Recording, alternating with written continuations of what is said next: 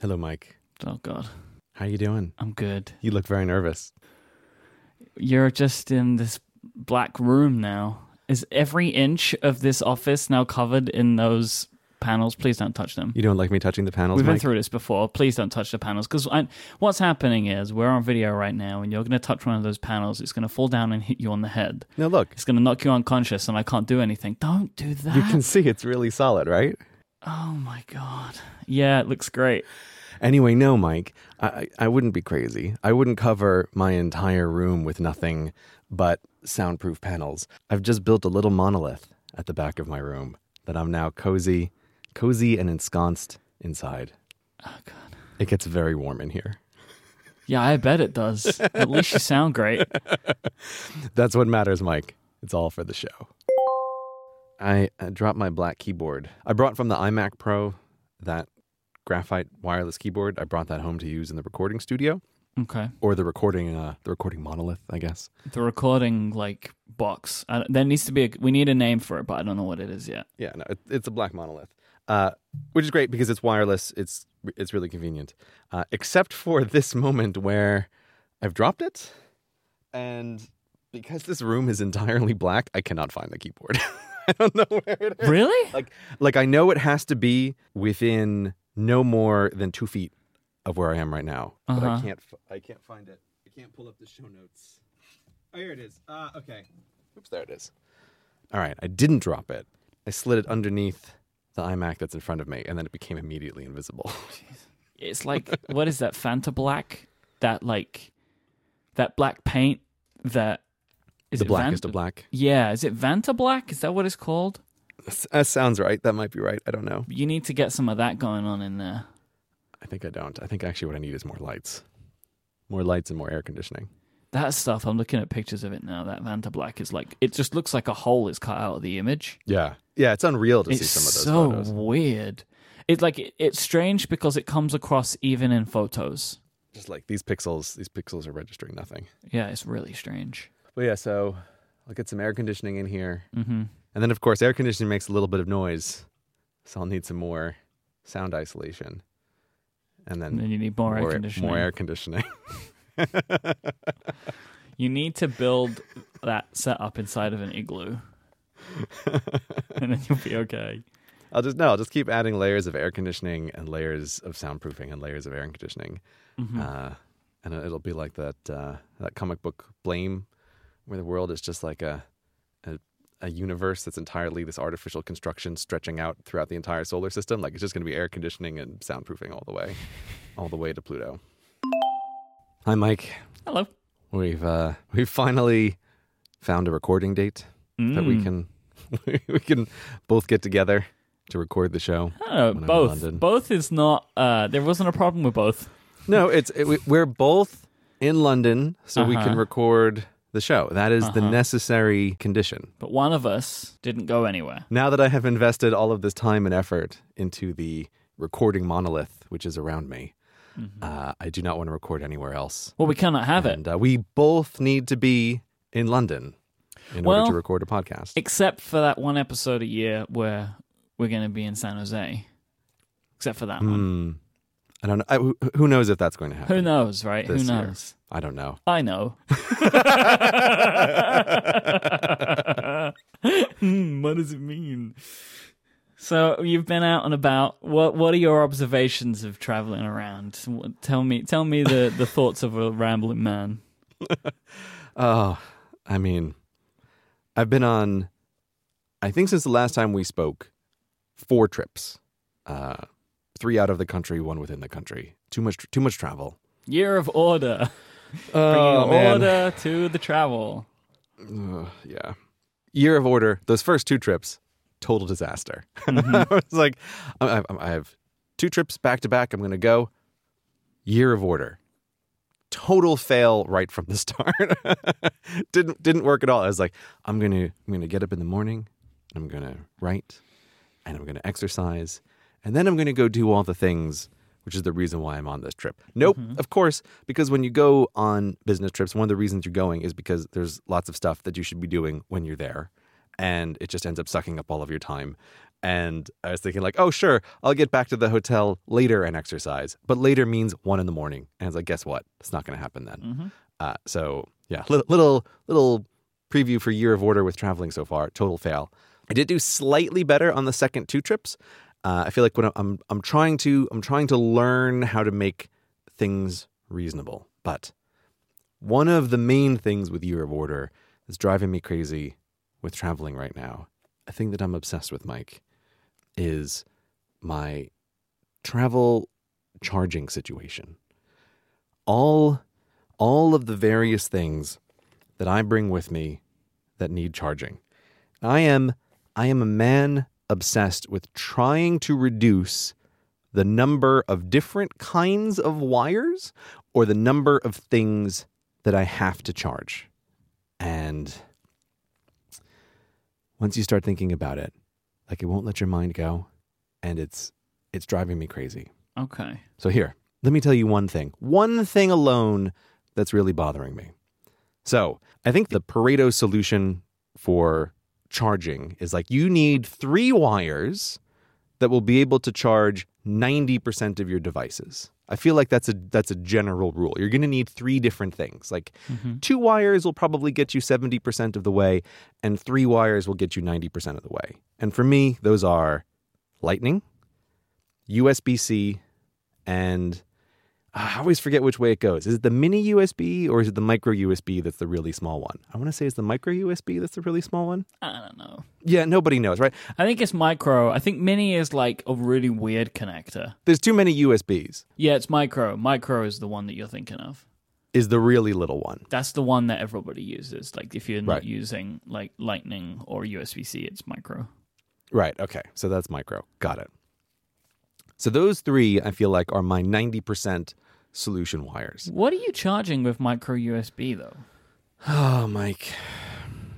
This is what makes me sad. What I'm charging with micro USB is all the things I should be charging with USB-C. Yeah. Why is USB-C taking such a goddamn long time to get here? I am charging, okay, let me think off the top of my head. Stuff in my bag that I'm charging with micro USB. Okay, number 1, vitally important, noise canceling headphones. They should be USB-C. What's going on? Like, I know this isn't your thing, right? But like, come on. Yeah. So noise canceling headphones, micro USB, super frustrating. My mouse for traveling, I use the MX Anywhere mouse. So that's like the little brother version of the MX Master Mouse. And I bring that one with me for traveling because it's ambidextrous. So while at home I have equipment like the pen tablets and stuff that would allow me to easily switch hands.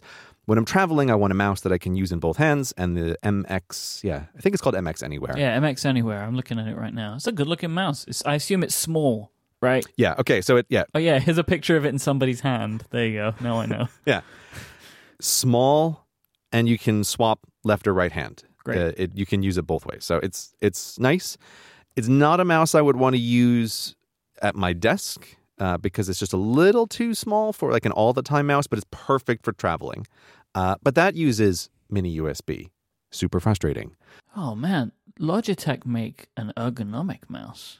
I did not know about this. It's called the MX Ergo. Isn't the MX Master Mouse an ergonomic mouse? No, it's not, Gray. It's got a trackball and it tilts. You can tilt it to any level you want. Look at that little thing. Interesting. Please send me that link after the show. I will. Whoops. Next week on Cortex, you'll hear how Mike's arm fell off because he used another Logitech mouse. You're the only one who has problems with those Logitech mice. I love them. Man, that's a Cortex deep cut. That still comes up for me every now and then where like people reference the fact I was so excited about that mouse and then like 3 weeks later like, oh, I can't move my wrist anymore.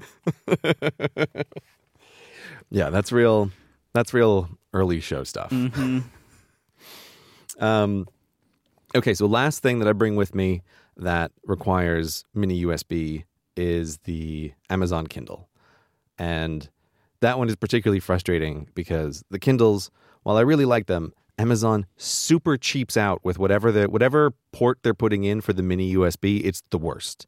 It's the cheapest, flimsiest, hardly connects version of mini USB. Mini USB is crap, though. Like, it is crap. It's a terrible, terrible connector. Like, USB-C is so vastly superior to it. It's unbelievable. Yeah. Oh, yeah. Like, I just... That little tiny USB port is the worst. I always feel like if I'm putting in, like I'm crunching it, like it feels like I'm it's physically breaking it. Every time. Exactly. Every time. And I know why it is, and it is a good... I guess kind of a good feature. It has those little hooks, right, that like latch in. But because you have to do that, like this isn't a normal thing for connectors where like you can feel something changing when you plug it in. It's like it's very strange. And also because there's some expectation of resistance, it is the only cable where I have pushed unreasonably when I have it going the wrong direction. No. So it is the only port which I have occasionally actually broken on devices because I'm like, oh right, this little micro USB, it feels so terrible when you put it in. I'm putting it in and it feels terrible. Sure it does. And then crunch, like, oh no, like I actually broke it this time. I feel like I terrible. need to be the voice of the agonized listener right now to just point out the fact that you also need another cable, which is the Apple Watch charger, because you haven't mentioned that one yet. Yeah. So this is right. But this is what I mean by this charging law, that if you have 3 cables, you'll be able to charge 90% of your stuff. But then there's all the crap that has one specialized charger, right? Yeah. And it's like, looking at you, Apple Watch. Oh, like that was my least favorite thing about the Apple Watch right from the start. It's like, oh, I need a cable just for you. And the electric toothbrush that I use has a different funny USB connector at the end that nothing else I own uses. So it's like, oh, okay, if I want to charge my electric toothbrush, I need a cable just for you. Do you not have the one where you can plug it into the case with mini USB? Yeah, it charges through the case. Oh, but it's a different connector for you? It's a different USB, yeah. Oh, great. It's not the same micro USB that my headphones and my Kindle use. No, it's a different USB. That's probably mini then. I think that is the mini one. It's the chunkier one that used to be on cameras a long time ago. And I'm forgetting what it is, but I have something. There's something else in my bag that also requires like a custom charger, which is super annoying. I can't think of what it is. Is it you? Don't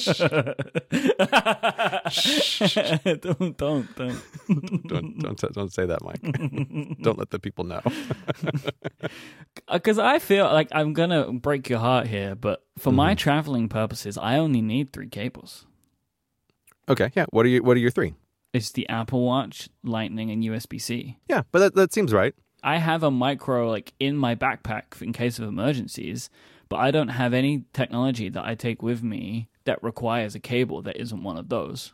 That works really great. And I do agree that like that's good because really that's 3 cables I need. I mean, of course, I have a couple of lightning cables or whatever, right? But I don't need all of those. I can get away with just one. Yeah, but even that, I feel like anybody, they name 3 cables and they're pretty much fine, right? Like I could get away with not bringing the extra cables, right? It's not like necessary. And if I had to not bring cables, it's like, okay, well, the toothbrush cable is going to be the first one to go, right? I think almost any traveler, there's going to be 3 things that they absolutely have to have. But so I've been obsessed with this idea of trying to consolidate chargers down, and I had what I thought was a brilliant idea, right? So I'm thinking, okay, all right, I've got all these different wires. We also have the problem of what's on the other end of the wire, right? So what is the wire plugging into to actually charge? And now we start getting into the fun question of like, is it USB-A on the other end? Is it USB-C on the other end? Is it some other like funky little travel charger thing? Like what's on the other end of this thing? And I thought, Mike, I was going to be so clever because I thought, I know what I'm going to do.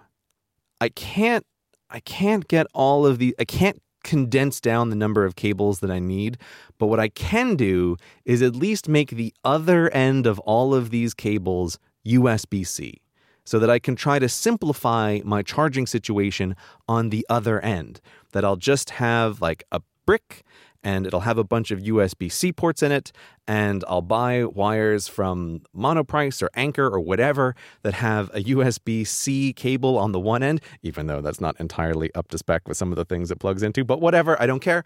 Like I'll just get that, and at least I'll simplify on one end. But, Mike, why are there no USB-C chargers that I can buy that have more than one USB-C port? I don't understand the situation in the world. I scoured the internet like, hey, I will spend any amount of money for a charging brick that has 4 USB-C ports in it. Any amount of money. Yeah, it doesn't exist. It doesn't exist. Right now, because you can get them. I have one, which is like an Anker thing, which has 5 regular USB ports on it. But like the most that I've ever seen is like one of these things, and it has 1 or maybe 2 USB-C ports on it, but never more than that. Yeah, so I'll get to what my current solution is for the moment. But I was so frustrated with this. I feel like USB-C has been around now for what? A year and a half? Yeah, 2 years? Something like that. 2 years is 1,000 years in internet time. Like, I don't understand why I can't. I feel like I am the guy who needs to exist, the person who is willing to be on the edge and willing to spend a bunch more money on earlier products to like help create the market where things eventually come down in price later. Right? And so like I was there on the internet with like my credit card and my wallet open. Like I will spend anything to simplify my charging situation in the slightest way, which is to just get USB-C all on one end. And the internet said back, no, sorry, we can't help you. There's nothing we can do here. And it's incredibly frustrating. So I'm frustrated with my charging situation because there's too many things that I need to charge that have too many different kinds of wires. I wish everything was just, I wish I could get more things like wirelessly charge, like anything I can do to get these numbers down, I would be happy about. But then even on the other end, like the things that I need to plug it into, it's like, oh, okay, I need to have some smattering of USB-C or USB-A on the other end, which is now doubly frustrating because it's a question of like, well, some of these things, if I want to plug them into my computer, I need to make sure that I have the USB-C end for those cables. But can I plug those cables into a brick to charge them in the wall? Like, no, I cannot. I need to have a USB-A and a USB-C version of a bunch of these cables, like the Lightning cable. I need the USB-A version and I need the USB-C version. And I'm going mad, Mike. I'm going mad. I hate it. I hate travel charging. So what are you using now then? No. Okay. My current solution. Oh, right, of course. One of the problems is it needs to work internationally as well, my charging solution. Yeah. My goal here, smallest number of wires, maximum number of countries. That's what I'm going for here. What I want to create is a charging solution that lives in my travel bag that I never touch. Right? It's just in there. And I don't have to assemble it every time that I travel. So this is my goal. And what I'm using right now is there is an Anker charger that has 4 USB-A ports and 1 USB-C port. Yes. It's like IQ something charger. It has like a little blue ring around the USB-C. I hate that they have that little blue light, by the way. I have the older version of that, and it has a little blue light on it. But these things go on the bedside table in the hotel, so then there's like a little blue light constantly. I hate it. Yeah. Travel pro tip on my travel checklist, a bit of black tape. Because yeah, at I keep hotels, meaning to do it, but I've not done it. But yes, that is a good pro tip. Yeah, I've had that in the back of my mind as a thing to do for a long time, and this year I finally did it. And it's one of those things where as soon as you have the tape available and you're standing in a hotel room, you're like, oh, there's so many things I could put this tape across, right? Like make all these lights go away. Just taping up the window. Yeah. Oh, yeah. You can tape up the window. You can put tape over the people. You can put tape over many things in the hotel room. And Gosh, then they do one of these with 10 USB ports on it. Mm-hmm. That is wild. Who needs that? That's a lot. That's a lot. Well, I would take more than 4 USB-A ports, but anyway, that brick so far is the best solution I've found. It's frustrating because I still have this, I need to duplicate some cables if I want to plug things into my computer, which is USB-C, so frustrating. But I can't get the USB-C charger, so frustrating. But the other thing is that cable, it has a removable power cord at the back, which uses this Infinity 8 style charger. And you can buy wires for different countries that will then plug into the back of that Anker charger. So at the moment, that's my idea for how I'm going to handle this is I can have different wires for different countries that plug into that Anker power brick, and then I can plug all of the various crap that I need to charge into the front of that Anker device. And that's where I am right now, but I'm still not happy about it. There's still too many wires. Things aren't nice and simple and nice and smooth the way I want them to be. But I would love to hear from the listeners what they do for travel charging, and I would really like knowing that the really big travel season is coming, that I've just been through the travel warm-up. I really want to hear everybody's tips and tricks from frequent travelers. Like, if you travel a lot, I want to hear your tips and tricks in the subreddit, because I feel like I really need to gear up. I really need to gear up for this. I want to know your charging solutions. I want to know your solutions for everything. Tips and tricks, people, in the subreddit. I want them. I already feel bad for you. Why? Because you're not going to get what you want. I know. It's like, please, listeners, fix this for me. Have a magical solution. But, like... Yeah. Sorry. I know. It's like, I really am kind of hoping that somehow there will be solutions that will be better than my many hours of searching everywhere over the internet with an open wallet. How did you miss this? It's available for you right here. Like, you know. I mean, I was deep into it. Like, I was so angry at one point I was researching the USB-C spec, and I'm like, oh, this thing is a bunch of bullshit. That's why this isn't working out at all. It's like, oh, the USB-C spec is actually 3 specs. It's the physical spec, it's the data spec, it's the power spec. And then going into this weird thing where it's like, oh, Apple doesn't follow the power spec the same way all the other companies. It's like, oh, God damn it. Like, and then you've got Thunderbolt, which goes on top of it all, right? Makes it even more confusing. It's crazy. It's totally crazy. But it's, again, this is where it's like, I will use money to solve this problem. Like, I will buy $100 USB-C cables, and just so I know that it always works with everything. But it's like, I can't even do it.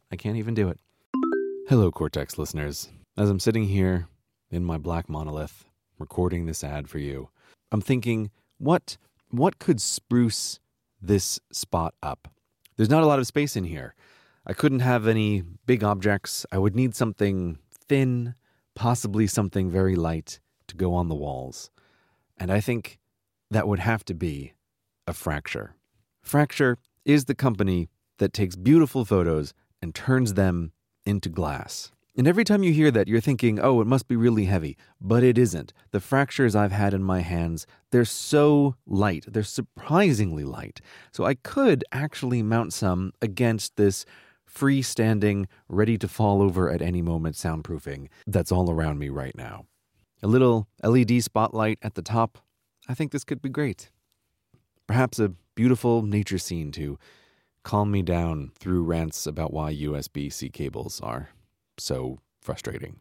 Anyway, if I can find a place in my house where I think a Fracture should go, there's definitely places in your house where a Fracture should go. Think of all of the photos that you've taken just trapped away in your photo library, rarely to be seen. You should go to fractureme.com and have some of them turned into physical, beautiful pieces of art in your house. The Fractures you'll receive are handmade in Gainesville, Florida from U.S. source materials. They're sleek, they're frameless, they go with any decor. The ordering is super simple. The Fractures come ready to mount right out of the box. They include the wall hanger and the screw that you'll need. It's really very simple.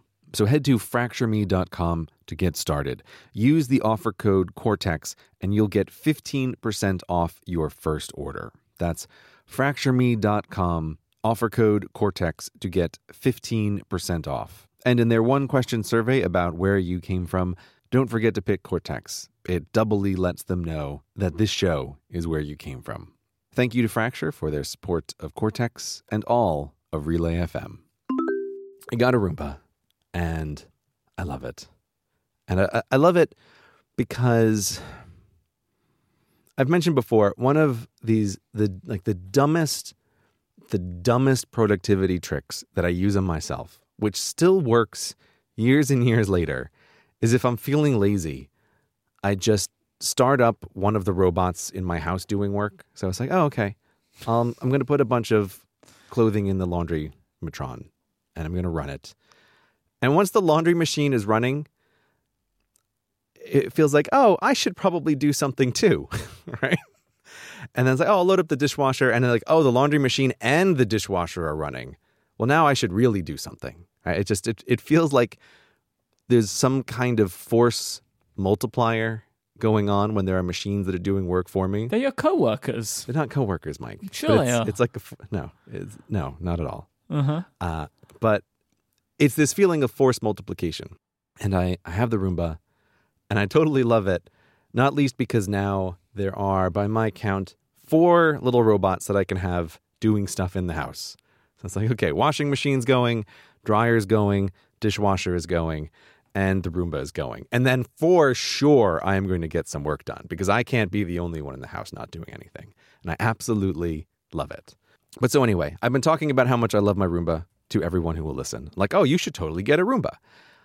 And it's interesting, people push back against the idea of the Roomba because they're like, oh, but I'll have to vacuum myself some of the areas that the Roomba can't get. Or they're like, does the Roomba do a perfect job? Can it do absolutely everything? And the answer is, of course, no. No, it can't do everything. But it can do a lot of things for you. And I feel like a Roomba is just another perfect example of like changing your expectations and being able to have big benefits from it. So people are like, oh, I'm going to set out the Roomba like I'm doing the vacuuming, and I'm going to set up the whole house in order to make sure that the Roomba can try to get everywhere. And it's like, no. You just have it go, and it does what it does, and you just get the advantages from it. It feels like just a perfect example of automation. Like this thing is doing a job. Is it doing as great of a job as you could do as a person?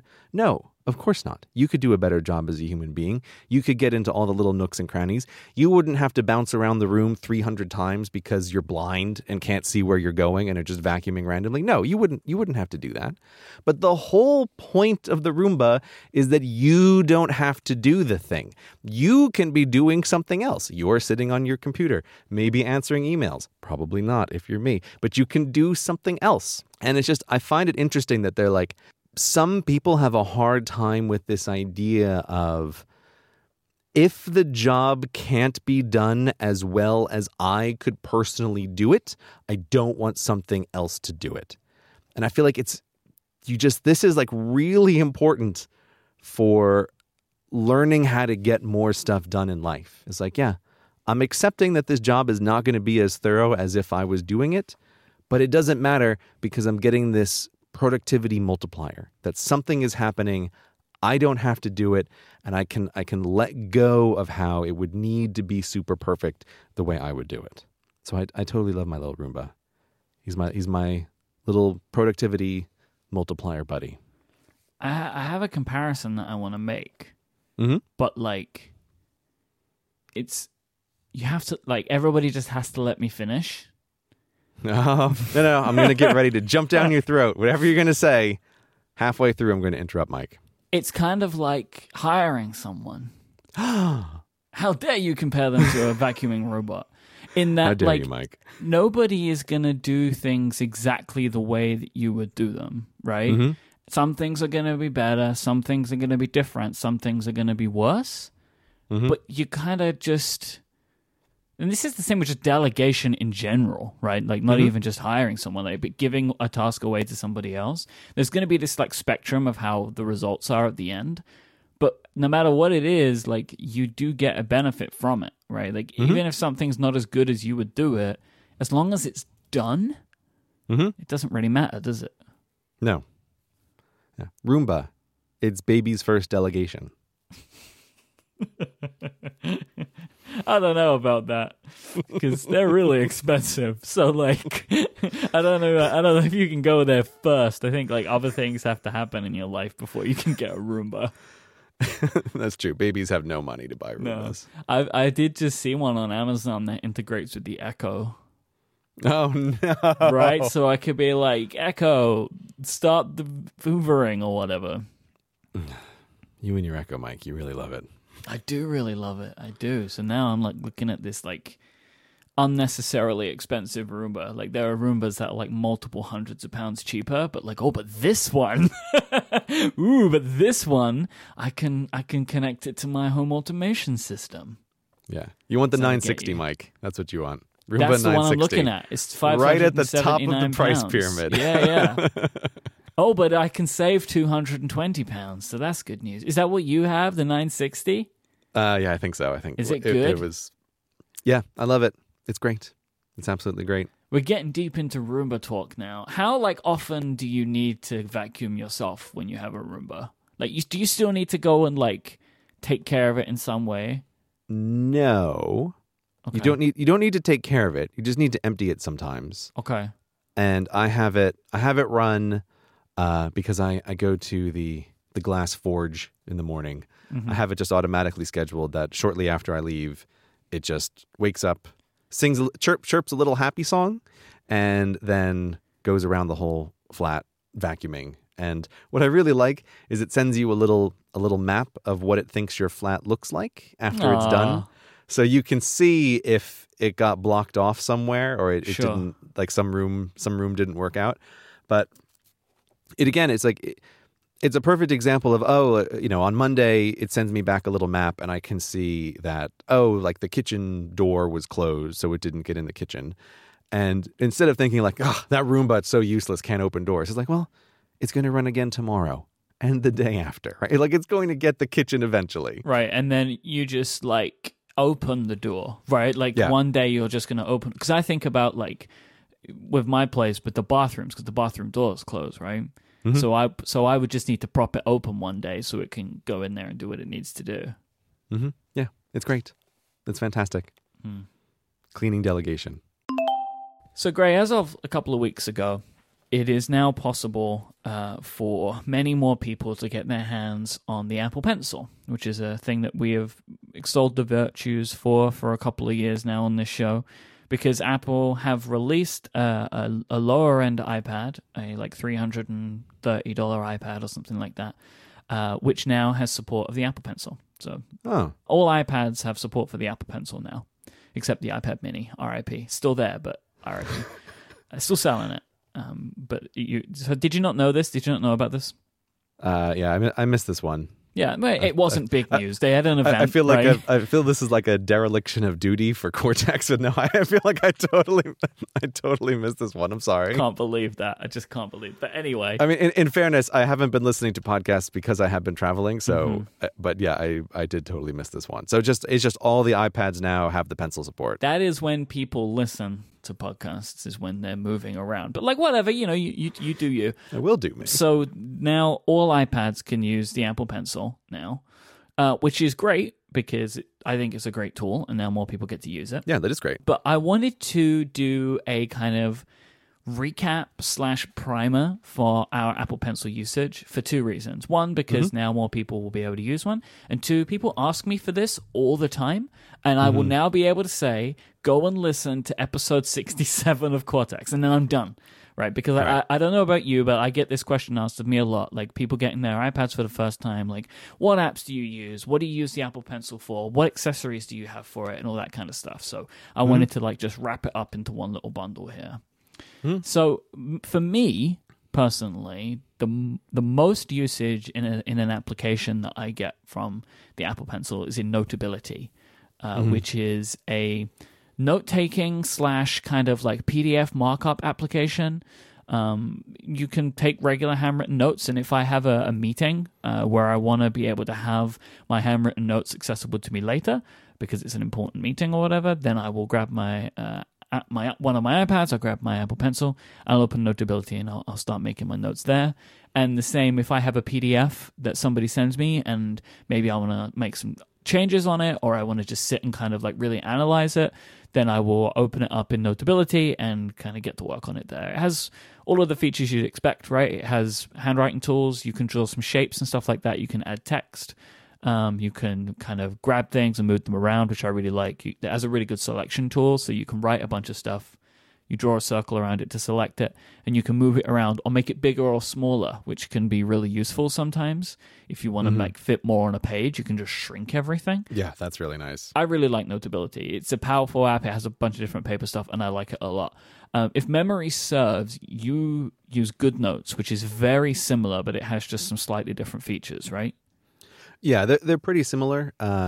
One feature that GoodNotes doesn't have is that ability to shrink down something, which can definitely be handy sometimes. But no, GoodNotes is my digital paper of choice, and I totally love it. Every once in a while, I do check out Notability, and just for me, there's something that's just a little bit different about the way the two of them are handling the smoothing algorithm for when you're writing. There's like a little bit of a difference, and I just like the way that GoodNotes handles that much better. But yeah, I do the same thing where if I need to work with PDFs, that's the place where I can mark them up, and mostly I use it as like these pads of paper for me to brainstorm ideas or to write things out. And it's really useful for just for thinking things through for me. As a little sidebar here, Mike, I know you'll appreciate this, but on my last round of travel, I was trying to travel really light, and I was trying to think like, okay, what can I not take with me? And I decided to not take my iPad with me on the last trip. I was like, okay, I don't think that I need it, but I definitely need the laptop. And I totally regretted not bringing it. Okay, phew. I thought you were punking me then. Right, okay.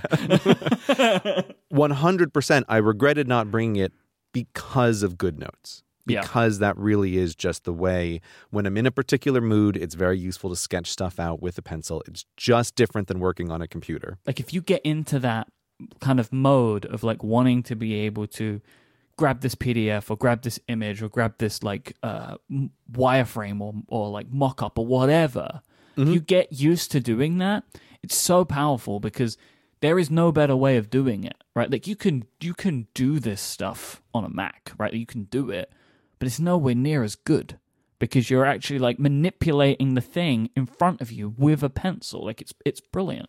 Yeah, the handwriting, sketching kind of stuff, it's just clearly the place that it is super superior. But also, what you might enjoy is, I was so frustrated at my decision to not bring the iPad that I went out and I bought a paper notebook and I bought a pen. And I was like, okay, well, I'm in the mood to do this kind of thinking. And I sat down with the paper notebook and the pen, and I was sort of doing the same kind of thing I would do on my iPad. And I was like, oh, this is a far inferior experience because I can't do a lasso tool to move things around when I want to move them around. It's like it's just here on ink. I can't move this. How am I supposed to copy and paste this when I want to show this thing 3 or 4 times? So it's like, oh, paper. That's why I left you paper. The digital stuff is much better. This is like, I said it, like I made a hint to it. Like I am a big pen and paper guy, as people know. But if I'm taking notes on something that I consider to be really important, I want them digitally so they're everywhere. Like I only ever take pen and paper notes in a meeting or on a call or whatever if it's like I'm expecting it to not need it. That's the only time I ever do that.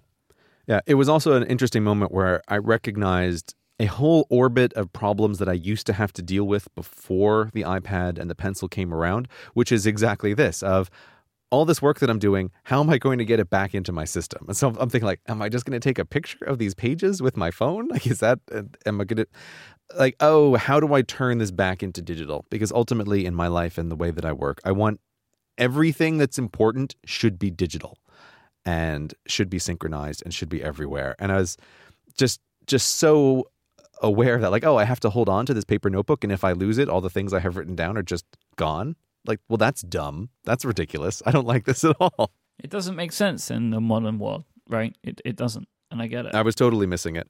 I will just quickly mention it's not strictly Apple Pencil stuff, but the one related tool that I use with GoodNotes when working on things that are writing and that I really love is I use Ulysses for most of the writing work that I do as my text editor of choice. And Ulysses has a really great feature where not only can you export the text that you're working on as a PDF, so I can say like, oh, here's a thing I'm working on, export it as a PDF, open that PDF in GoodNotes, and then mark it up by hand with pencil, which I really think is a great thing to do to shift your mind into thinking about what you're working on in a different way. I find it really helpful. But Ulysses also allows you to customize the format of how that PDF is going to look. So I have a customized template that does two things.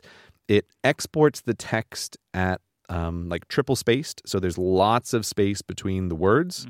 And I've also taken to dramatically reducing the opacity of the exported text. So the exported text is just a very light gray. And then that makes it really easy when I'm marking up stuff to later on see, here's the markup, here's all this plenty of space that I had. So GoodNotes is great, and I find if you're working with text, Ulysses plus GoodNotes is a great experience from going from text to PDF to markup to then put your changes back into Ulysses and go back and forth in that cycle.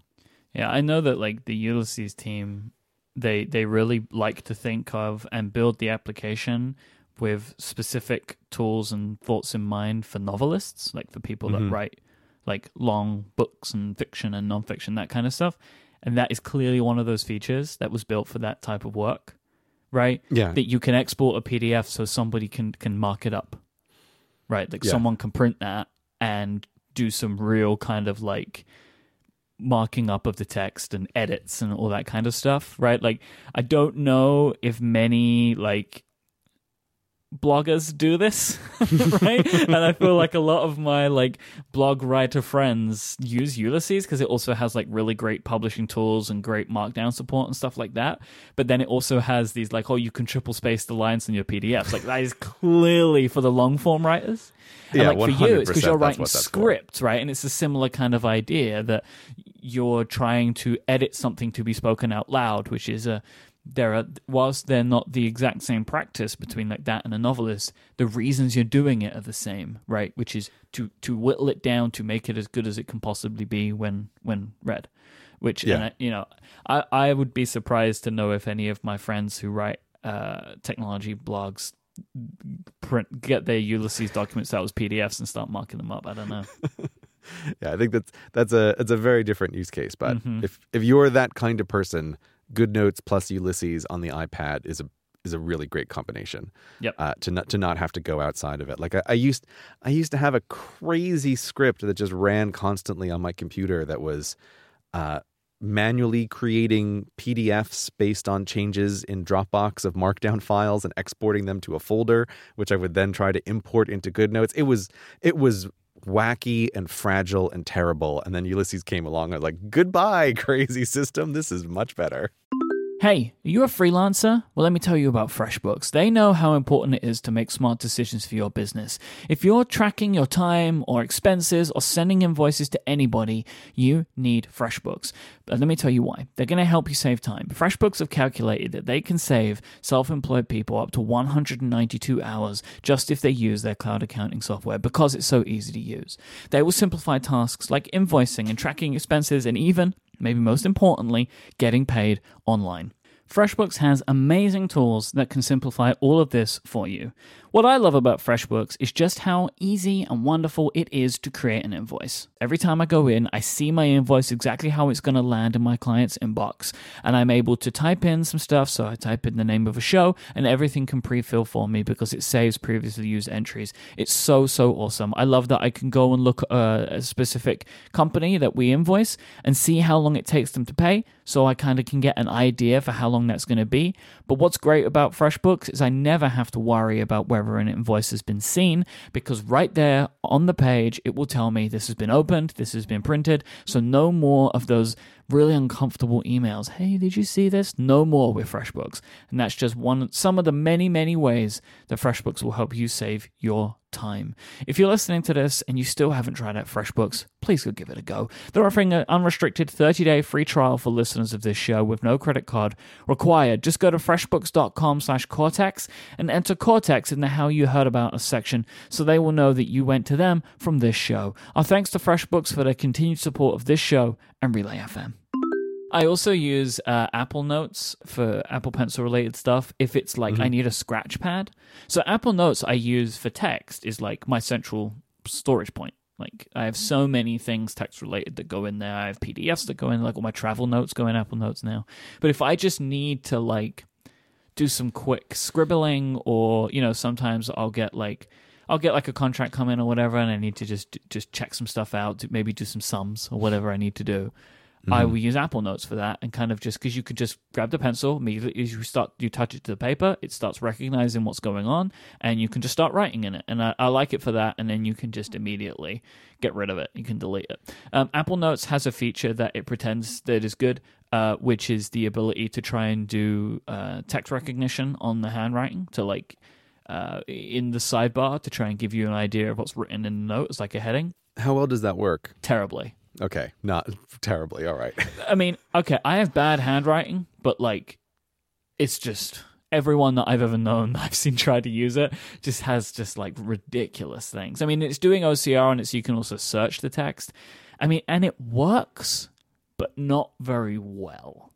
There are also a couple of applications that I play around with that I like, that are not necessarily things that I spend a lot of time in because I'm not good at some of this stuff, but I like them anyway. And one of them is called Linear. I'm not sure exactly how you pronounce it. And it is like it's a drawing app. And they just added in some features for like being able to mark up images and stuff like that. But I find Notability's tools better for what I need there. But Right. it's like an app to produce art and to do SketchUps, and they have a lot of interesting templates and stuff. So for app design and things like that, so they have little templates that look like iPhones, and you can draw in them. It's a really nice little application. It's low.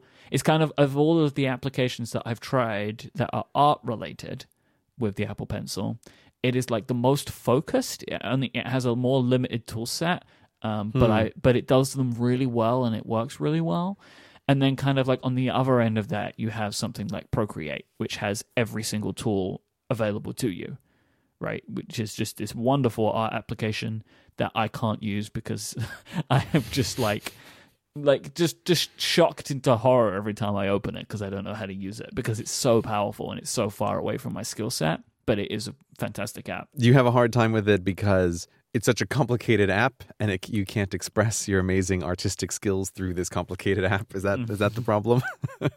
Or is the problem a total lack of artistic talent? No, I just struggle to be able to, get the tools to make a true representation of the images in my mind. That's all it is, Yeah, no, of course. Give me a paintbrush and I can do what I need. Yeah. I, on the other hand, have definitely bought many an art app on the iPad. Oh, yeah. And Yeah. within seconds remembered I have no talent at all. Why did I buy this? I can do nothing with this app. I have no talent. And there are some vector apps as well, right, for the iPad? I never found anything that was suitable to, I guess I would fall in the category of professional vector use. Mm-hmm. I found a lot of stuff that was fine to play around with and maybe produce one or two things. But I never found a tool that could do what I needed to do, which is manage a library of hundreds of vector assets and be able to make changes across that kind of thing. So Okay. I've left that world behind, but at least when I was looking, I never found anything that felt like it was much more than really a toy vector app. Sure. That type of drawing style, like vector with the whatever it is, little anchors and the lines, I just can't, my brain cannot understand what is going on whenever I try and use those. It's kind of it's quite funny, really. But I just can't get my head around it. It's art, but with math, Mike. Sure. Just a bunch of Bezier curves. Pigment is also really good, which is a coloring book app. And so if you want to do coloring on your iPad, Pigment is there for you. It's the best one. Don't try any other.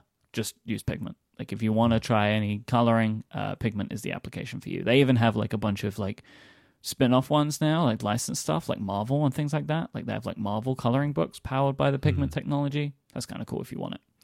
As well as all of this stuff, both me and Gray very frequently use the Apple Pencil as just general UI navigation. It still works. There are applications that it doesn't work in anymore, which I understand, but just in general across the entire system, it is still a comfortable and kind of repetitive strain friendly way to navigate an interface in the same way that we use Wacom tablets. Yeah, without a doubt. In my professional computer use, I know that I have to set hard limits on the amount of hours I can spend at a computer doing work. Like, I can't spend an infinite amount of time on the computer doing work. Like, I'll run up against physical RSI limitations. But with pencil stuff, like, I personally don't run into that, and I always think it's much better. And it is a thing as my work has shifted more back to Mac OS and using a laptop. One of the things I think about a lot is that debate about, Apple's not going to make any touch-sensitive laptops, which I think that debate is over, and they totally should. But I also find myself thinking one step further. It's like, oh, yes, but if Apple does ever make a touch-sensitive laptop, I want it to work with the Apple Pencil too. Because I have totally, in that subconscious way, when I'm sitting at a desk and I have my laptop in front of me and iPad is next to me and the pencil is on top of the iPad, I have sometimes, without thinking, grabbed the pencil to point it at or move something on the computer screen and then go, oh, right, it doesn't work at all. But yeah, it's great for UI navigation, and I want pencil support everywhere. On the phone, on the laptops, on my watch. I'll take it everywhere. Do you use any accessories for your Apple Pencil? Yes. The only thing that I use is I have, what is it called? It's one of the D brand skins. Yep. I have a couple of different D brand skins on a few pencils, because that, for me, it solved one of my frustrations with the Apple Pencil. Is it's too slick, and it's interesting when you talk to people who use Apple Pencils, because there are two kinds of people who use Apple Pencils. People who buy bags full of the Apple Pencil replaceable tips, and people who don't know that the Apple tip is even replaceable. And I think some people just press harder on the screen and so like burn through those replaceable tips. And I am totally one of those people. And I think because I'm pressing harder, I often find that my fingers are sliding down the pencil as I'm using it. Like, I want more friction. And so I bought quite a few wraps. The one that I find has the most friction and is the easiest to grip is like this pretty princess pink sparkly D brand wrapper on the God. Apple Pencil. Yes. It's great. My wife is like, I don't want to see you using that in public. You can't use that in public. We're like, but it's the grippiest one and it's the prettiest one. I really like it. Oh my gosh. Which one did you get? Was it D brand or Slick Wraps? I don't know. It's one of these wrap things. Like, Mike, you always want these specifics. I mentioned that I have a backpack, and then you need to know the exact one. Look, all I know is I have a pretty princess sparkly wrap thing that goes around my pencil, which is super grippy, and I don't know why you need to know exactly which company it is. I don't know. I can't even remember. I bought that backpack. Oh, good. It's very, very good. Yeah. The reason why I didn't bring the iPad is one of the trips I was trying to do with just that backpack without bringing any other suitcases, because it was a relatively short trip, or so I thought when the trip began. But yeah, I've been putting that one through its paces, and I really like it as a travel accessory. I'm a big fan of it. I believe, or I'm expecting you have the Slick Wraps Glitz series pink one here, because That it's might like be it. all glittery and stuff. Yeah, it's sparkly. Yeah, It's okay. sparkly. Because D brand only make the one that looks like a pencil. Oh, do they only? Okay, so then it must Yeah. be a Slick Wrap one. It's a Slick Wrap one. So I've had D brand skins and Slick Wrap skins. I like them both. The ones that I had one that looked like a regular pencil, one that looked like a crayon.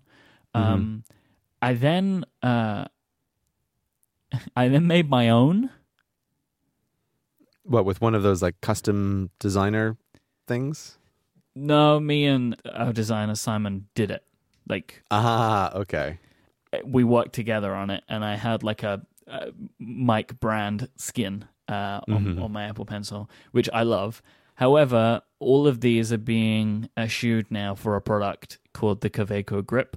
Okay. What is this? Tell me. Kaweco is a traditional pen company from Germany. Oh, okay, here we go. They make fountain pens, and they make regular pens, and they have a long I history. was getting excited, but now I don't know. Absolutely out of the blue, at a trade show a couple of months ago, Kaweco showed off the grip. It's currently only available from one place in Europe, which is the son of the founder of Kaweco's company called Most Wanted Pens. And it is an entire, like, sleeve/case type dealio for the Apple Pencil. This looks really interesting. Made out of aluminium. And it has what is called a knurled grip, which means it has like a texture to the grip, right? Yeah. And the way that you put it on is you slide one piece over, and then you slide another piece, you twist it, and it locks into place. And they have them in the 4 colors that Apple make their devices in, and I love it. I have one on one of my Apple Pencils. I have another one on the way. I will tell you in advance what this thing does. So it makes it heavier, and because the Apple Pencil is so big, it kind of makes it maybe a little bit too heavy, but you get used to it. But then what it does is it stops it rolling because it has some flat sides on it. Yep. Mm-hmm. And it gives me what I've been looking for forever, which is a grip. Yeah. Okay, so I feel like it's inevitable that one of these is going to arrive at my house somehow. I don't know. I recommend that you wait until you see me next, and then then you can try it, because it's not a cheap thing, and then you have to do the shipping, which is coming from Europe, so that adds on. Just try it out, because you might not like it. So I would recommend just like waiting until I can show you one before you go ahead and buy it. Click. It's probably already bought, but Too late. The question that I would ask, which I already know the answer to, but I'll ask anyway, is can you force it to fit in the top of the leather traveling case for the iPad? Probably not. I mean, yeah, that's what I assume, because it looks pretty haven't junky. Tried it because I don't have one of those. You might. I don't think. Well, okay, it's leather, so it will stretch, but that's what you'll need to do. That's what I'm wondering. There's a little bit of give. Yeah, I'm sure you can stretch it. I reckon if you put it in upside down, you might have a better chance, but then you might lose the cap forever. So, it's up to you, I guess. But yeah, I don't use. So you use one of those then? That's another accessory you have then. The leather travel case for the iPad.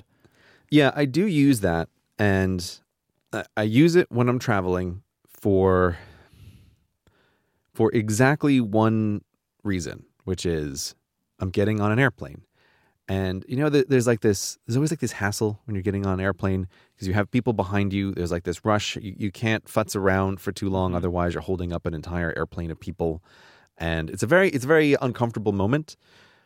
But I love having that iPad leather travel thing, because it means that when I am getting on the plane, I can just reach in and grab that thing and know that while I'm sitting in the airplane seat, I have the complete iPad package. Right. Like, I know that I have the keyboard case, because the keyboard case hasn't slipped off in the backpack from being jostled around. And I know that I have a pencil to work with this stuff. So that is very, very often my move of sitting down on an airplane. It's like I'm only going to get 2 things out of my backpack. It's like I'm going to have a bottle of water on the side, and then I'm just going to reach in and grab the iPad travel sleeve. And I just love that it's a single package, because before I had that, like, fairly frequently I would sit down and go like, oh, I don't have the pencil in my pocket because I'm traveling and I'm doing everything differently. Or like I said, the cover would slide off, and then I'd have to root around in my bag, and people are glaring at me while they're waiting to get further down the airplane. So I don't use it like around the house. I don't put the iPad in it, but if I'm traveling, iPad totally goes in that pencil on the top. I don't know if this will work for that, but I do really like this product. I keep my Apple Pencil attached to my iPads via a pen loop. Right, yeah. Which is links for all of this stuff will be in our show notes, by the way. One of the other reasons I'm doing this. I think links for none of this stuff should be in the show notes. I think this should be an episode where you don't have any show notes, Mike. How about I tell you there won't be any? Okay. And so I use a little pen loop, which I keep my iPad attached to it forever. And also say, if you don't want to go down the route of the Kaweco grip, but you want to add something to stop your Apple Pencil from rolling around, you can add a a pen clip that work with the Fisher Space Pen, which is a little pen that is like basically the exact dimensions and thickness. So I've always used those as well before I got this Kaweco thing. So I just have a little clip, so when I put my Apple Pencil down, it won't roll away. So that is it. That's the Apple Pen, the apps we use and the accessories we use. So now I have this one place that I can send people to forever. Right. Just tell them right after the Roomba talk. Just jump in right after the Roomba and you'll get what you want. Cortex merch. Oh, cortexmerch.com? Cortexmerch.com.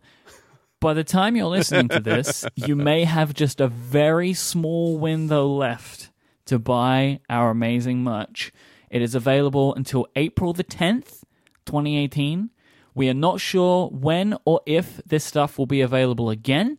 We've mentioned the gold Cortex Anniversary and the glow-in-the-dark Cortex shirt will not be available. They are limited edition, but we're hoping that maybe at some point the original and the hoodie might come back, but we don't know when. So if you want them, go to cortexmerch.com and buy one. Thank you to everybody that did buy one.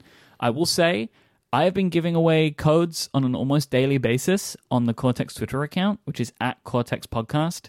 I am trying increasing ways of difficulty to give these codes away, but the Cortex listeners seem to be very intrepid in that it doesn't seem, no matter what I do or how hard I make them, they go very quickly. But I still have a few more codes to give away, so if you want to get a shot at getting a free shirt, you can go follow at Cortex Podcast on Twitter. But we have our amazing merch available for a couple more days at cortexmerch.com. Hopefully you got in time because you don't want to be disappointed. Avoid disappointment. Go to cortexmerch.com. Yeah, there isn't much time left. Entirely because of me and my travel schedule delaying the show. I'm so sorry. I'm so sorry, listeners. But seriously, if you're listening to me right now and you've just downloaded the show and you want a hoodie or you want a shirt, you need to go to cortexmerch.com right now. Yeah, I mean, I know our stats, and like the vast majority of people get to this within the first 3 days or so they've still got enough time. So there's no excuse here. Go to cortexmerch.com, pick up a shirt. Or a hoodie. Or all of it. Yes, or all of it. Should we do some hashtag Ask Cortex questions? It's been a while since we've done some Ask Cortex. Yeah, let's do that. Let's go with Rinaldi's question first. Rinaldi wants to know, Gray, what font do you use for your scripts? Okay. So this is an interesting time to ask. Let me back up and say I have a very, very strong opinion here that if you are doing anything that's a kind of writing on the computer, you have to go with a monospaced font. A monospaced font where all the letters are the same size, that is what you want. I think it's just nicer for looking through something and editing something for all of the letters to be the same size, like it's an old-fashioned typewriter. What does that mean, the same size? It means that all the letters are the same width. Okay. So it's the same space always, right? So like if you're writing a word that has the letter I in the middle, Yeah. it doesn't squish down on either side. It doesn't squish down on either side. Okay. Now, I think when you're reading something normally, like you're reading a book on your Kindle, you don't want a monospaced font. It would drive you crazy. I think that's a very different experience.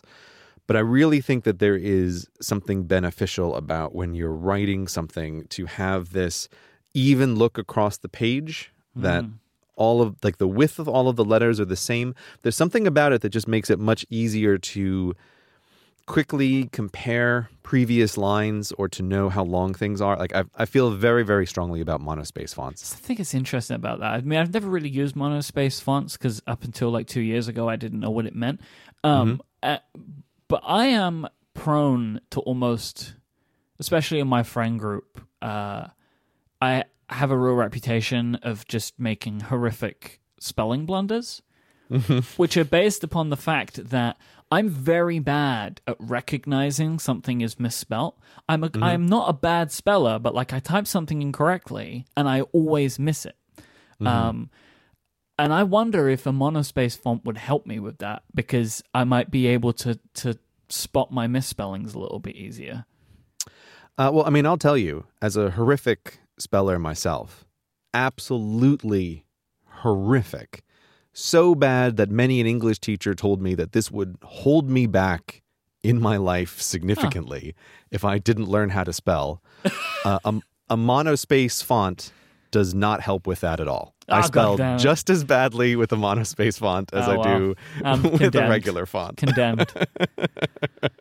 It helps not at all.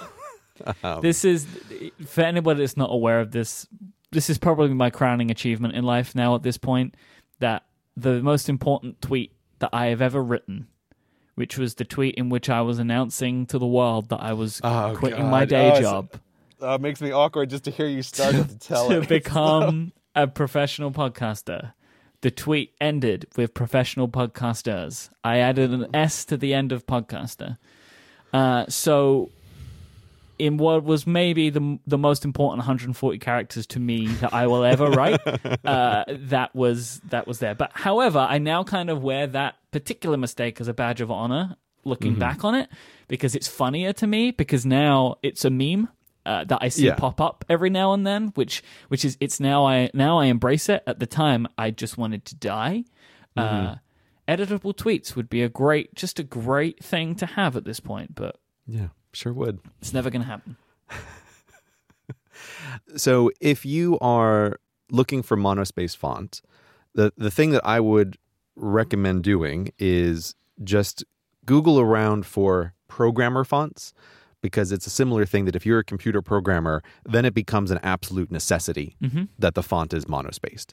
That is not a style preference. Like if you are a computer programmer and you're not using a monospaced font, you're crazy. You can't do that.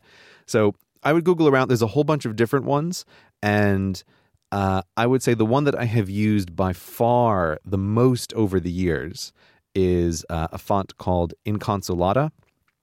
I think it's a nice trade-off between readability and monospacedness if someone's wanting to get into the monospace font. I feel like that one is always my default. I'm never 100% satisfied with it because I feel like it almost does too good of a job of looking like it's not monospaced, even while it is being it. But so I recommend that one as the place to start. That is the one that I've used the most over the years. I have recently switched to a different and quite stylistically dramatic monospaced font that I'm liking a lot for writing the scripts in. But I'm going to have to keep it a secret right now what that font actually is. I don't want to say it out loud. I'll just say that it's going to appear in a video at some point, and that's a font I've been using, but I don't want to give it away right now what monospace font I'm actually using. I cannot get my head around what it's going to give away, right? Like obviously the reason you're not talking about it is that if you talk about it, it gives something away, would be my expectation. And like, what could that mean? I don't know, Mike. Coming soon to CGP Grey's YouTube channel, font reviews with Grey. That's what it is. Now we know. It's your spin-off. Maybe it gives away nothing. I just don't want other people to use the font until I go public with it. Maybe that's it. Maybe it gives away the entire topic. Grey, are you a font hipster?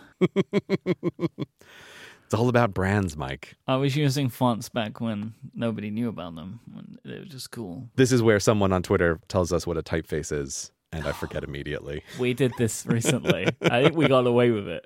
This episode of Cortex is brought to you by Squarespace. Make your next move with Squarespace because they give you all of the tools that you need to put your next project or idea online. With the ability to grab a unique domain name to give your website that great brand, with the ability to take advantage and customize beautiful award-winning templates to help you show off your great ideas, they are the all-in-one platform to let you put your stuff online. No matter what type of website you want to make, whether you want to make a blog, whether you want to make a gallery, maybe you want to make a site for your restaurant, maybe you even want to be able to sell stuff with an online store. Squarespace has all of this functionality and bags more. There's nothing to install, no patches, no upgrades that you need to think about. Squarespace have got you covered on all of that. And if you need any help, they have great documentation, they have great FAQs and forums and all that stuff, but they also have 24/7 customer support, which is award-winning and there whenever you need it. Squarespace plans start at just $12 a month, but you can start a trial today with no credit card required. Just go to squarespace.com/Cortex. Then when you decide to sign up, use the offer code Cortex and you'll get 10% off your first purchase of a website or domain, and you'll be showing your support for this show. Once again, that is squarespace.com/Cortex and the code Cortex to get 10% off your first purchase. We thank Squarespace for the continued support of this show and Relay FM. Squarespace. Make your next move, make your next website. Daniel wants to know how the Switch is going. Have you been playing much Nintendo Switch recently? I mean, I could say obviously I have. I play my Nintendo Switch a lot. Have you? You know, sort of. Sometimes it's a Mario Kart machine, and I remember that it's a Mario Kart machine sometimes, and that's just about it. I think that you are in the market. Like, you're in the kind of the segment of a Switch owner who will buy like 1 or 2 games a year, which is like a perfectly valid purchaser, like who's not going to buy lots and lots of games, but like once or twice a year, Nintendo is going to bring out a big first-party title that's going to find its way into your home and you'll enjoy, but you're not going to enjoy all of them. You know, and I've been that way in the past with consoles, and I'm kind of that way with my PlayStation now, where like there's going to be a couple of games a year on the PlayStation that I'm going to want for the PlayStation, but won't be playing the majority of my gaming there. Yeah, I mean, my pre-order copy of Kirby just arrived, but I haven't had a chance to open it and try it out, so I'll see how that is. Now, why did you buy that? I don't know. I remember I liked Kirby when I was a kid. Okay. I pre-ordered it so long ago, I didn't remember, and it showed. I was like, "What's this package?" And I opened up. I was like, "Oh, hey, Kirby! I don't remember ordering you. I guess I did." And this is also apparently so long ago. It was before I knew that you could download things on the Switch, like you helpfully explained to me, because I thought it was still all cartridges. Yes. I was like, "What do you mean there's an online store?" Yeah. Yeah. Okay. Yeah. Okay. I've played the Kirby demo and it didn't really grab me, but I've never enjoyed Kirby games, so that wasn't really one for me. Yeah, I really like them. But you know, anytime you want to, Mike, we can talk about Super Mario Galaxy. I know. Or Super Mario Odyssey? Which one was it? No, it's okay. We can talk about it anytime, Mike. I played that one. Okay. I played that one all the way to the end. Are there any games in your life right now that you're enjoying a lot? No, I've been in a bit of a no video game phase. Okay. I feel like there's many things in my life that are on these sine waves, and video games and podcasts and audiobooks are like these overlapping sine waves where they always go in these phases. And I'm in a bit of a no video game phase lately. So yeah, I haven't picked up anything lately that I really like. But I understand, Mike, that if there are video games that you're really enjoying, there's a place that I can hear about those video games. Where is that place, Mike? Relay.fm/playing for fun. Ah, that's a great place to go. Yep. Are you uncomfortable with the opening that I gave you to promote your own show, Mike? I didn't see it coming. Was it so direct that it made you uncomfortable? Well, no, because there's a thing that we're gonna do, and I didn't know if I wanted to mention it or not. Look, we're gonna play Portal 2 together and stream it. Oh, that's a good idea. That's a good idea. And I didn't know if I wanted to mention it or not.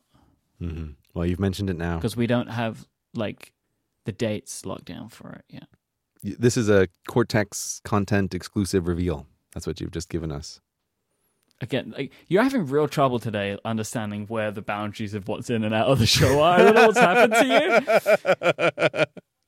Yeah, sorry, listeners. Mike is in a bit of a funny mood this is behind not the going scenes in. here. Right? Like, no, this has to go in the show, right? Listeners, Mike is in a bit of a funny mood, and so he keeps phasing in and out of what's in the show and what's not in the show. Mike doesn't know, and I keep bringing it back. And then Mike is frustrated that I've turned his personal woes into what I think is pure gold Cortex content.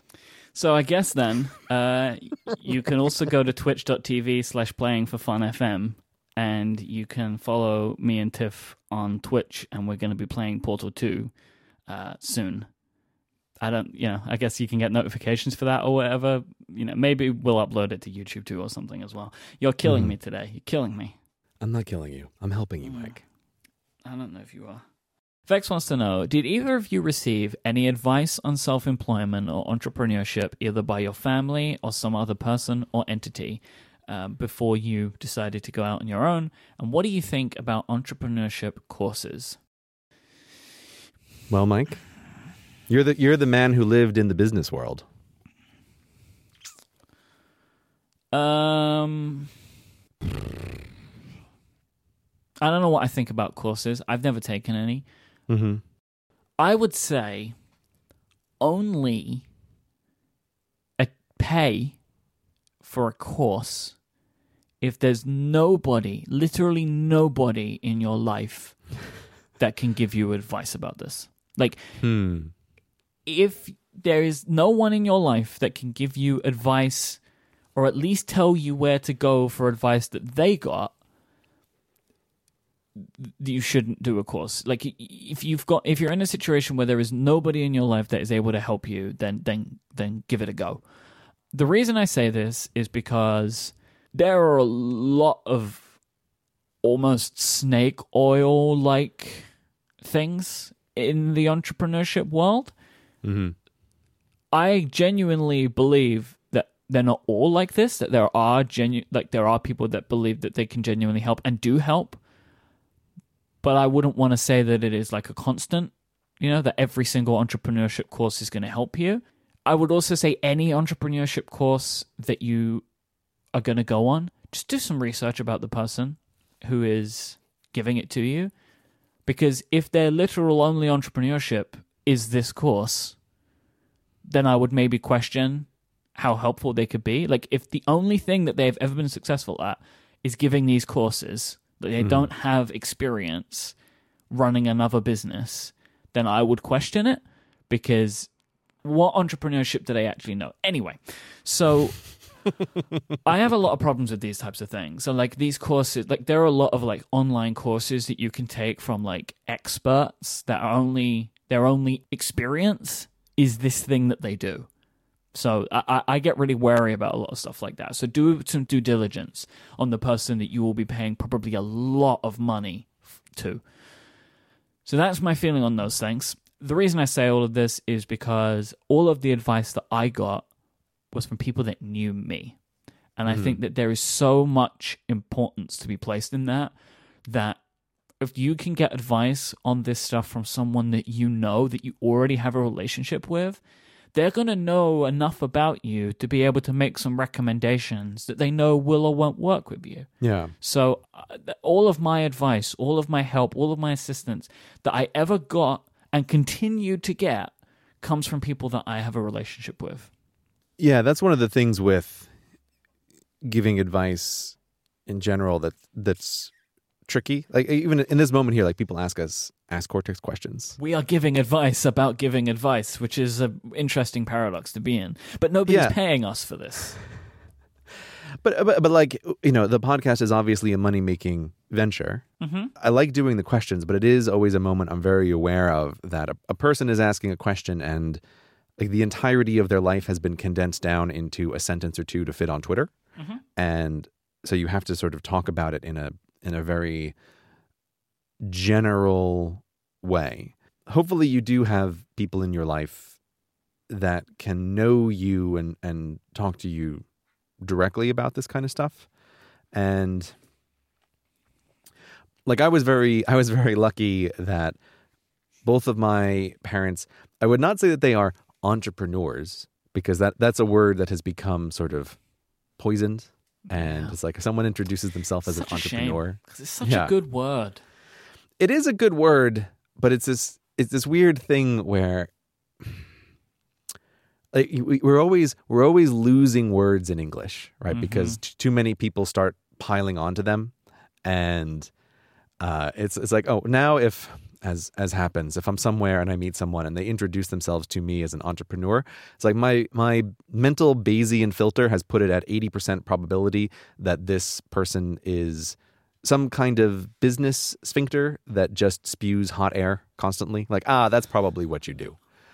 Because entrepreneur is just like, you talk a lot about how you're doing things. That's probably what this means now. You okay over there, Mike? Yeah, I'm good. I'm all good. I have realized now, like, in my tirade, like, the irony of this show, right? Like, in that. And I understand if people feel that way about what we're doing here, right? Like, talking about our productivity. Because there is a thing that I find really funny that people mention, like, you know, no, I'm not going to get into this. Like what do you do? I think that's like, what do you think? There's nothing. It takes nothing to do this stuff. Oh, he doesn't make videos anymore, so he doesn't work. Anyway, Mike, I need no defending.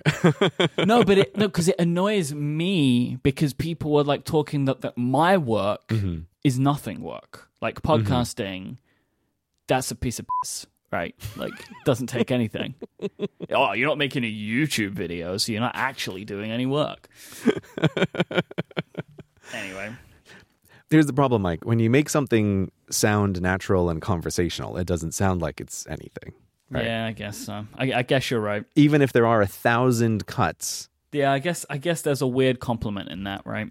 Yeah, it shouldn't sound like it's any work. It should sound like we're just hanging out. Mm-hmm. But along those, like, sort of along those lines, and having a meta conversation about this very show itself is, so, well, I wouldn't say that my parents were entrepreneurs. Both of my parents were very entrepreneurial. Like, they had successful side businesses that made money, and they had successful side projects, and they were always thinking about other stuff to do. Like, my father was self-employed, and my mom was a flight attendant, which, just like me, becoming a teacher was a career that gave an enormous number of hours of free time if you did it right. And so she spun off successful businesses on the side.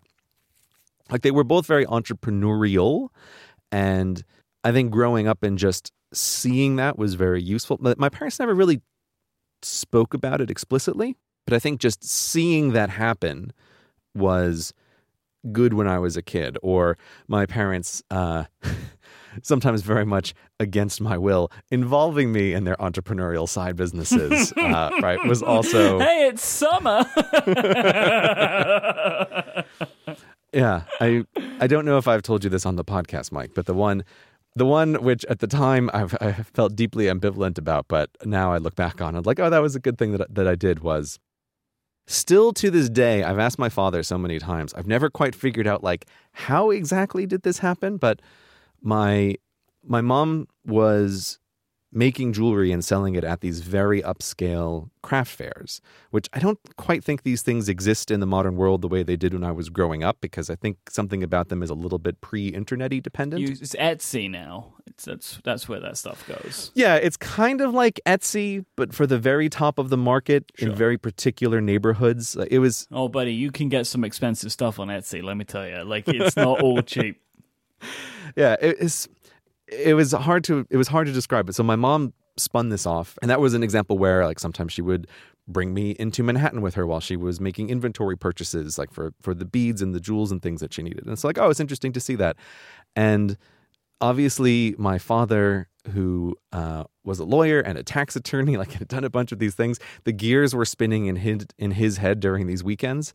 And I don't know how it happened, but somehow my father was like, oh, I know what I'll do at these upscale craft fairs. I'm going to sell pretzels that are made by the Amish. And my dad somehow got, like, this Amish connection where we would go to a Pennsylvania Dutch village and be like wholesale buying a bunch of their handmade pretzels and then bringing them to, like, a chocolate factory to get them dipped in chocolate and then selling them at these craft fairs. And my dad had somehow been able to talk his way out of being lumped in with the other food vendors. He's like, oh, no, this isn't food. This is handcrafted by the Amish. I deserve to be in the craft section of this market. So we were the only food vendors in this whole area. And I will never forget, as a kid, my dad's like, guess what, son? You're selling pretzels now. Like, you have never told me this story. That is wild. It was really wild. Why did your dad ever, like, get this into his head? I don't know. Like, I've been through this many times with him, and I can never quite figure out exactly how it got started, or, like, who was the Amish guy you knew who started this off. Like, I don't really understand. That's a wheeler dealer. Like, he was a tax attorney. Like, why would he want to sell pretzels? That's so funny. Yeah.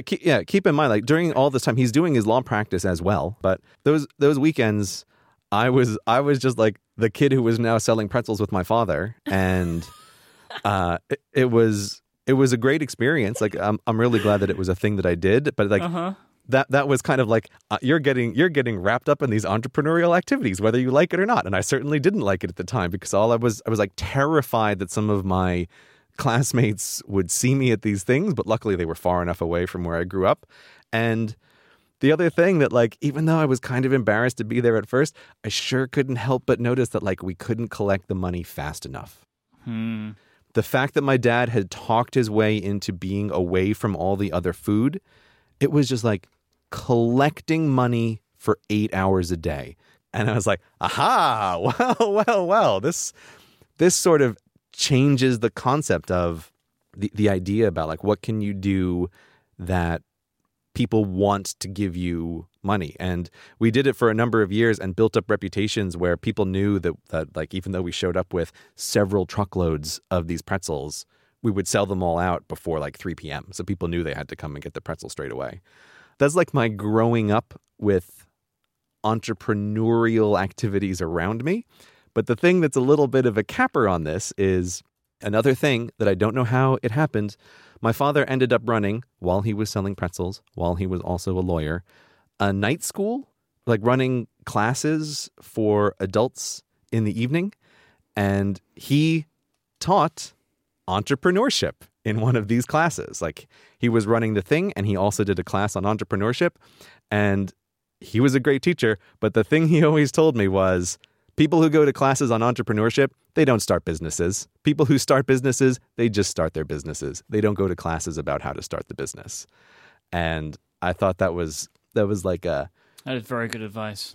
It was a very interesting point. And yeah, he's like, people you see come to 2 entrepreneurship classes, you know they're never going to start a business. It's just not going to happen. And I personally would dial back my dad's advice a little bit, because I can't remember where I heard this joke, but I heard a joke that I think is applicable across many things. And it was a joke about going to improv classes.